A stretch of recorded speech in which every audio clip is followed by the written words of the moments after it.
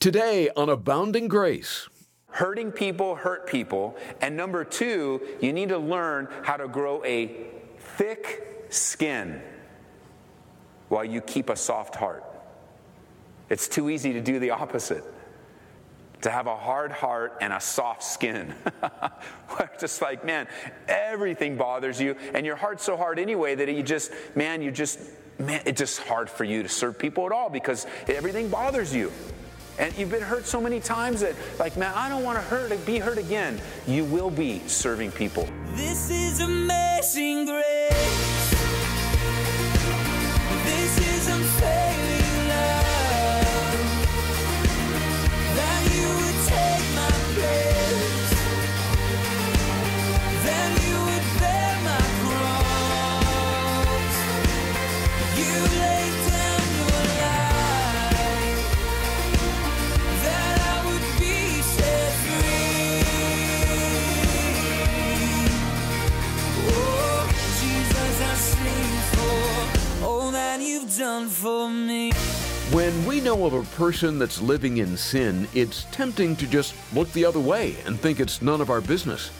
But as we'll see today on Abounding Grace, the much better response is to reach out to help restore the individual. Now, with that said, a great amount of love needs to be behind the approach. Pastor Ed Taylor will help us with that as we pay another visit to 2 Corinthians 2.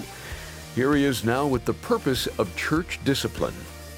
Pick up back in chapter 1, verse 23, by way of review. It says, "Moreover, I call God as witness against my soul, that to spare you I came no more to Corinth.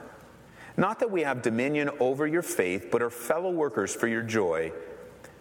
For by faith you stand." There was just a little insight there that Paul was saying, is that the people you're listening to, the people that you're connected with, all those guys that are in the church right now, they want dominion over you. They want to control you. I don't want that. I've never wanted it. I didn't want it in the past. I don't want it now, and I don't want it in the future. I don't want to control your life. Those guys, they're controlling your life. You're submitting to them. I don't want that. But, verse 1, I determined this within myself, that I'm not going to come again to you in sorrow. For if I make you sorrowful, then who is going to make me, or who is he who makes me glad, but the one who is made sorrowful by me? The church in Corinth was both a joy and a grief to Paul. He loved them and served them, but they also caused him tremendous pain. And continuing on that theme that we saw in chapter 1, as Paul begins to lay out for them the facts, Paul says he made a conscious decision not to come. He didn't want it to be any more sad. It was already bad enough and hard enough. Paul's most recent visit was not an easy one, and the timing it wasn't the right timing. I'm not going to go, it's better just sometimes to wait. Wait for a better season, a better opportunity. The last time we met, it really wasn't good, so let's give it some time, give it some prayer. And he made a conscious decision. His yes was a yes and his no was a no. He wasn't just flippant about it. He made a decision. Verse 3, "And I wrote this very thing to you, lest when I came, I should have sorrow over those from whom I ought to have joy. Having confidence in you all that my joy is the joy of you all. For out of much affliction and anguish of heart I wrote to you, with many tears, not that you should be grieved, but that you might know the love which I have so abundantly for you." I didn't come because I love you guys. I didn't come because there was a season where it just wouldn't be good and love wouldn't be shared. Paul learned to be flexible in making his plans. He wasn't rigid, but left room for the Lord to disturb his plans and change them, and to be open to the leading of the Spirit. Instead of a visit, Paul decided to write a letter. Where is that letter? We don't know. It wasn't inspired. It wasn't included in the scriptures, but Paul wrote a lot of letters that weren't inspired. So there's still yet another letter to the Corinthians that we don't have. It's not inspired. Many believe it's missing, but we know it's not been included in the canon of Scripture. You see this back and forth, if you notice through these first 4 verses. As you serve people, there's joy and affliction. They both come together. So those of you that have that desire to serve Jesus, by serving other people, you will have both joy in serving and much affliction. much difficulty. Why? Because when you're serving people in Jesus' name, you're going to be serving a lot of hurting people. And when you and I serve hurting people, we always have to remember that hurting people hurt people. And the people that hurting people hurt the most are the ones that are closest to them. After many, many years of serving Jesus, it still shocks me that I'm surprised at that at times. I should know by now. But you get into this rhythm of ministry and you start to enjoy the joy of ministry, and then there's this pain along the way, and there's that moment of shock, and then there's that moment of realization, this is what God has called me to.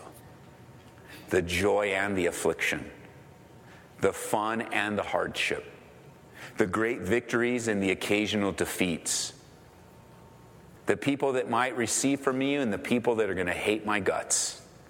And I said the exact same thing in the exact same way. People that are going to come to me and say, Ed, I heard this, is it true? And the people that are going to hear something and never come to me and continue to spread. It's all a part of the ministry. So you know what people do because of the affliction in ministry? They stop serving people. Why? Because you don't want to get hurt anymore. And these two things always go together. If you haven't jotted them down somewhere in the front of your Bible, because they always go together when the topic comes up. Number one, hurting people hurt people. And number two, you need to learn how to grow a thick skin while you keep a soft heart. It's too easy to do the opposite. To have a hard heart and a soft skin. Just like, man, everything bothers you, and your heart's so hard anyway that it's just hard for you to serve people at all because everything bothers you. And you've been hurt so many times that, like, man, I don't want to be hurt again. You will be serving people. And here's another thing about serving in the church and being used of God in the church and being used of God to serve His people. To the degree that you care will be to the degree you feel pain. So this is what that looks like. If you really, really care, then you're really, really going to get hurt.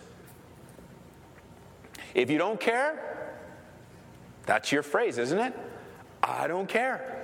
Yeah, but so-and-so, I don't care. Yeah, so-and-so is in trouble. He just, this drunken thing, and I don't care.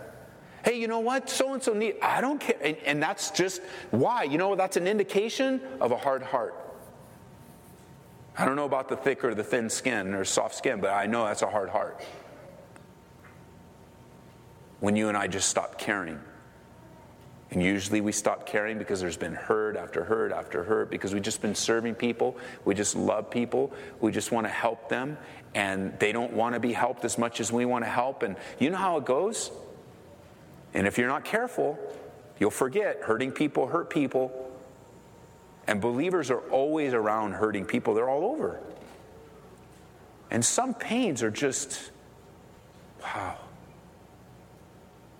The more and more I serve in these last days, the darker and darker sin is, and the more consequences. It's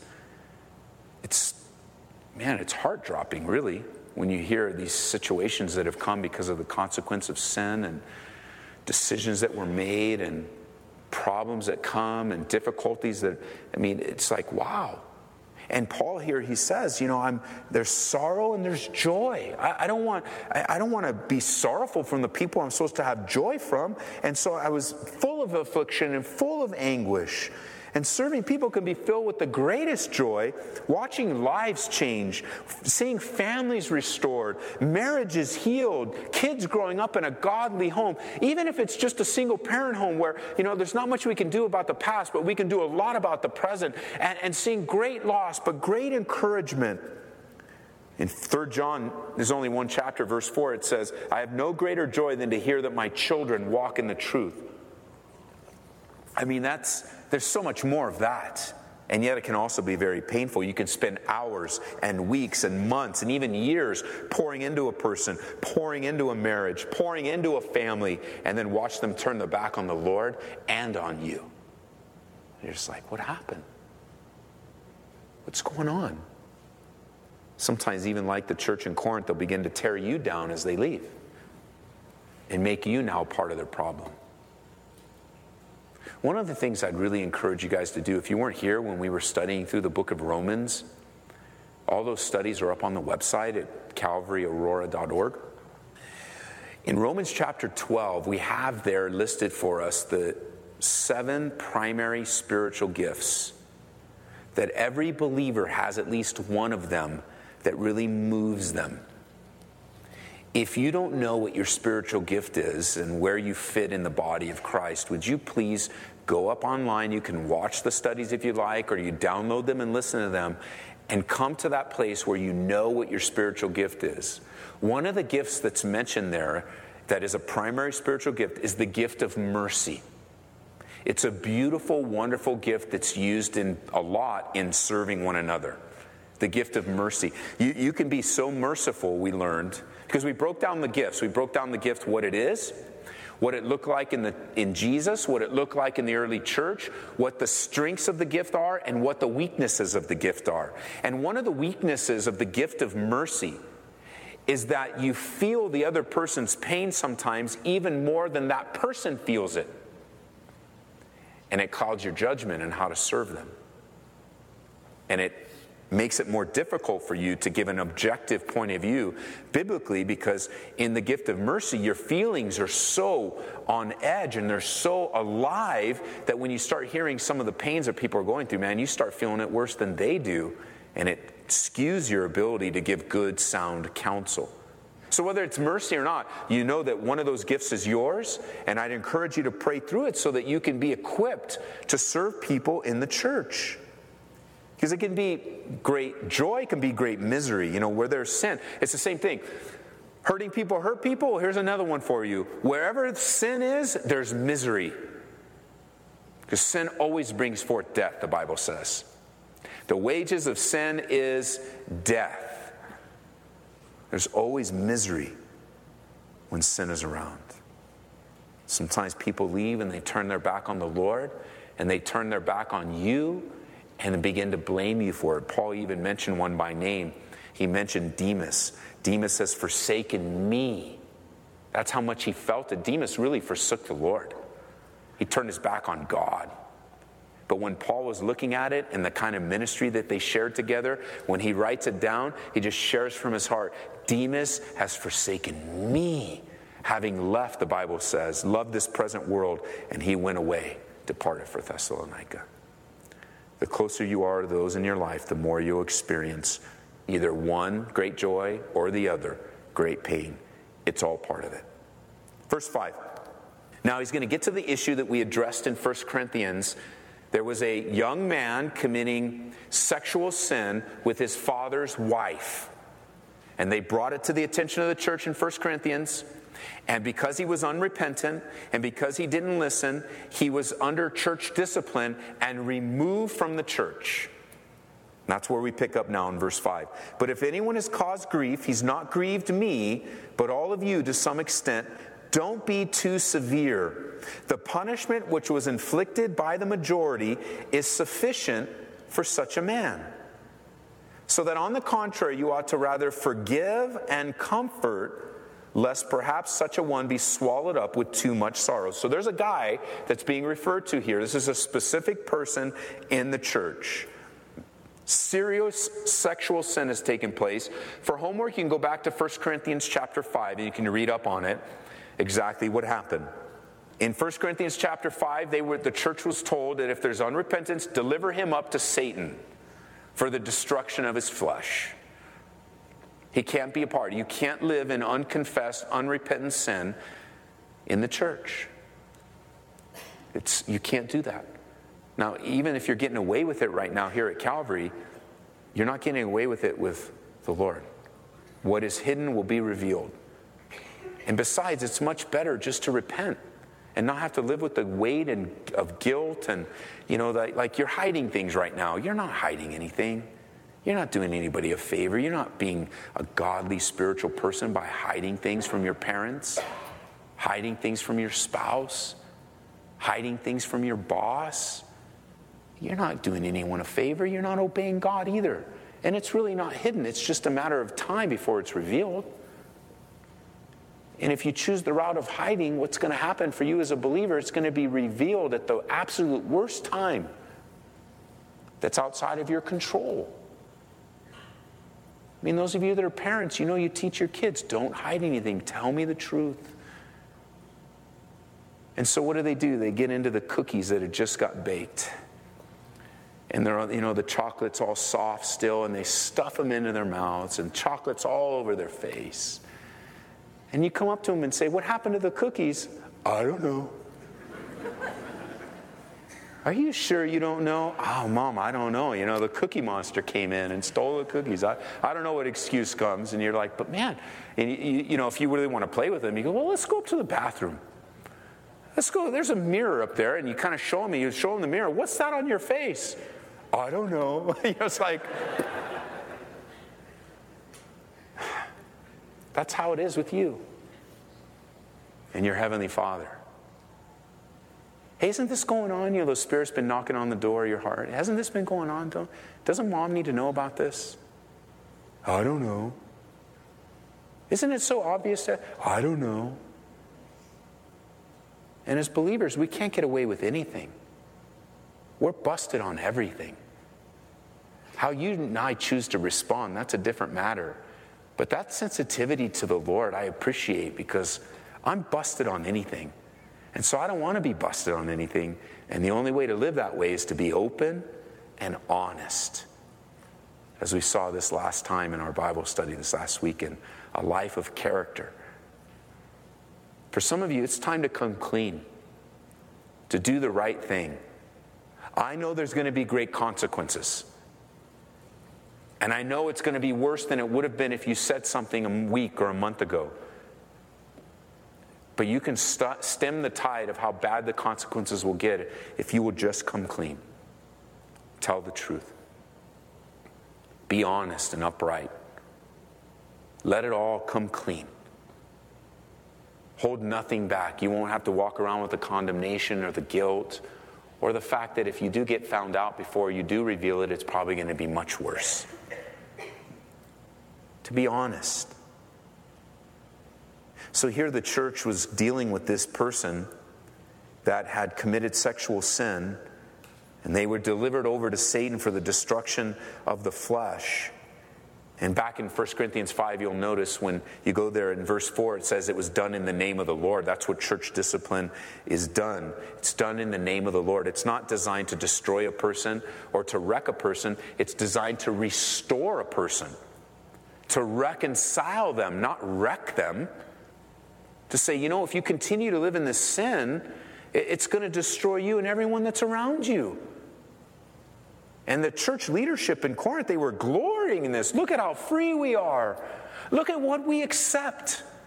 Look at what we allow. Does it sound familiar to you? Churches today, look what we accept. Look how open we are. Oh, I know what the Bible says, but that's not what it means. Really? Really? And I wonder if Paul was to take a letter today and say, no, this is exactly what it means. He doesn't need to do that because he's already done that, inspired by the Spirit of God.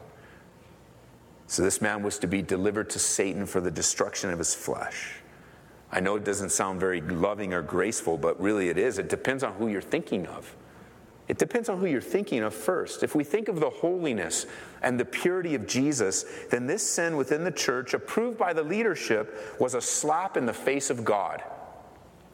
So when we see that sin being dealt with in a loving, gracious way to maintain the purity of the church, then it makes sense. Deliver him.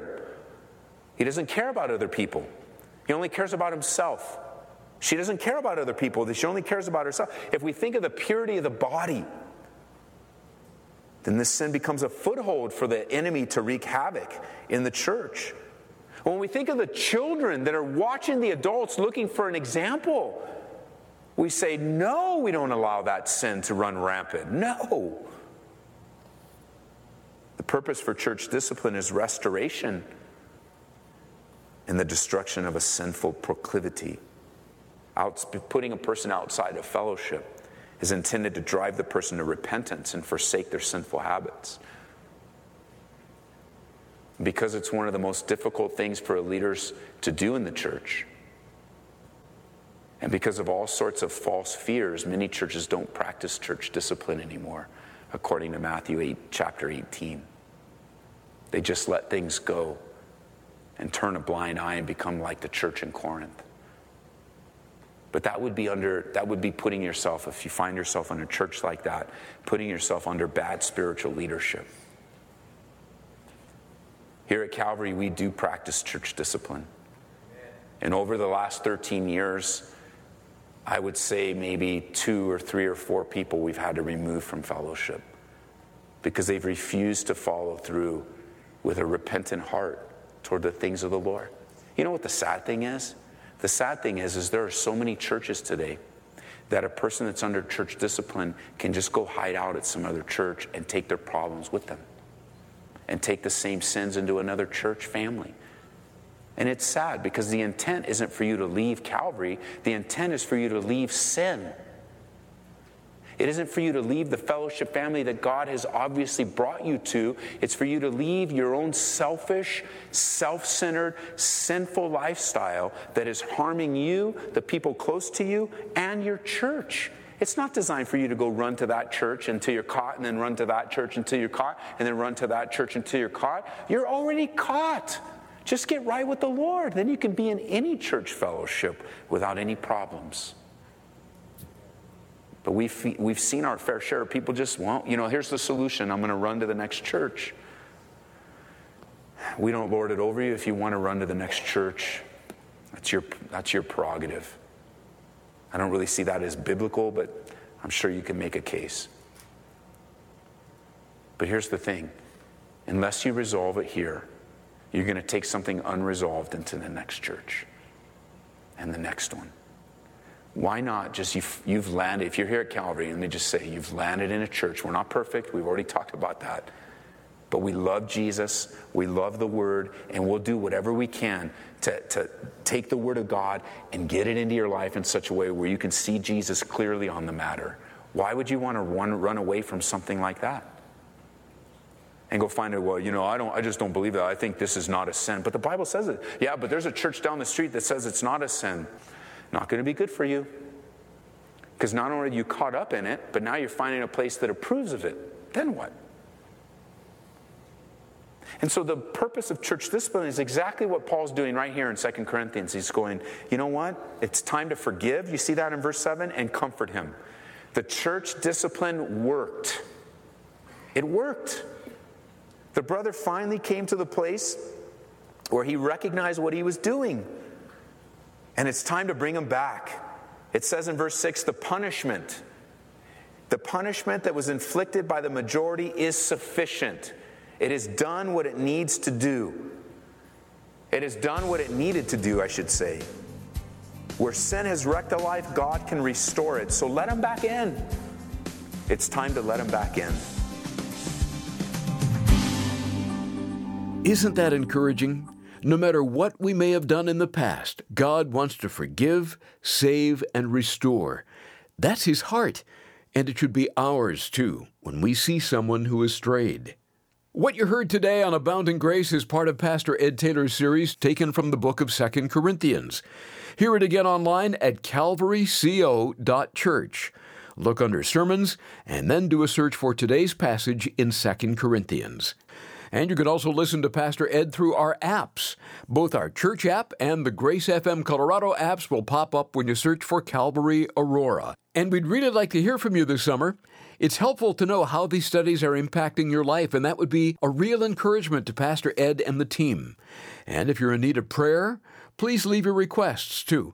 There's a place to contact us at calvaryco.church by email or call 877-30-GRACE. Abounding Grace is supported by listeners just like you, and we're extremely grateful for those that come alongside of us with either a one-time gift or ongoing support.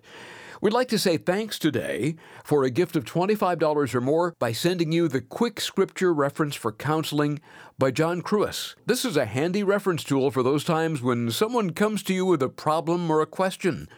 You'll be able to open this guide and quickly find the scriptures that best relate to the issue they're dealing with. It's great for counselors, pastors, or really any Christian.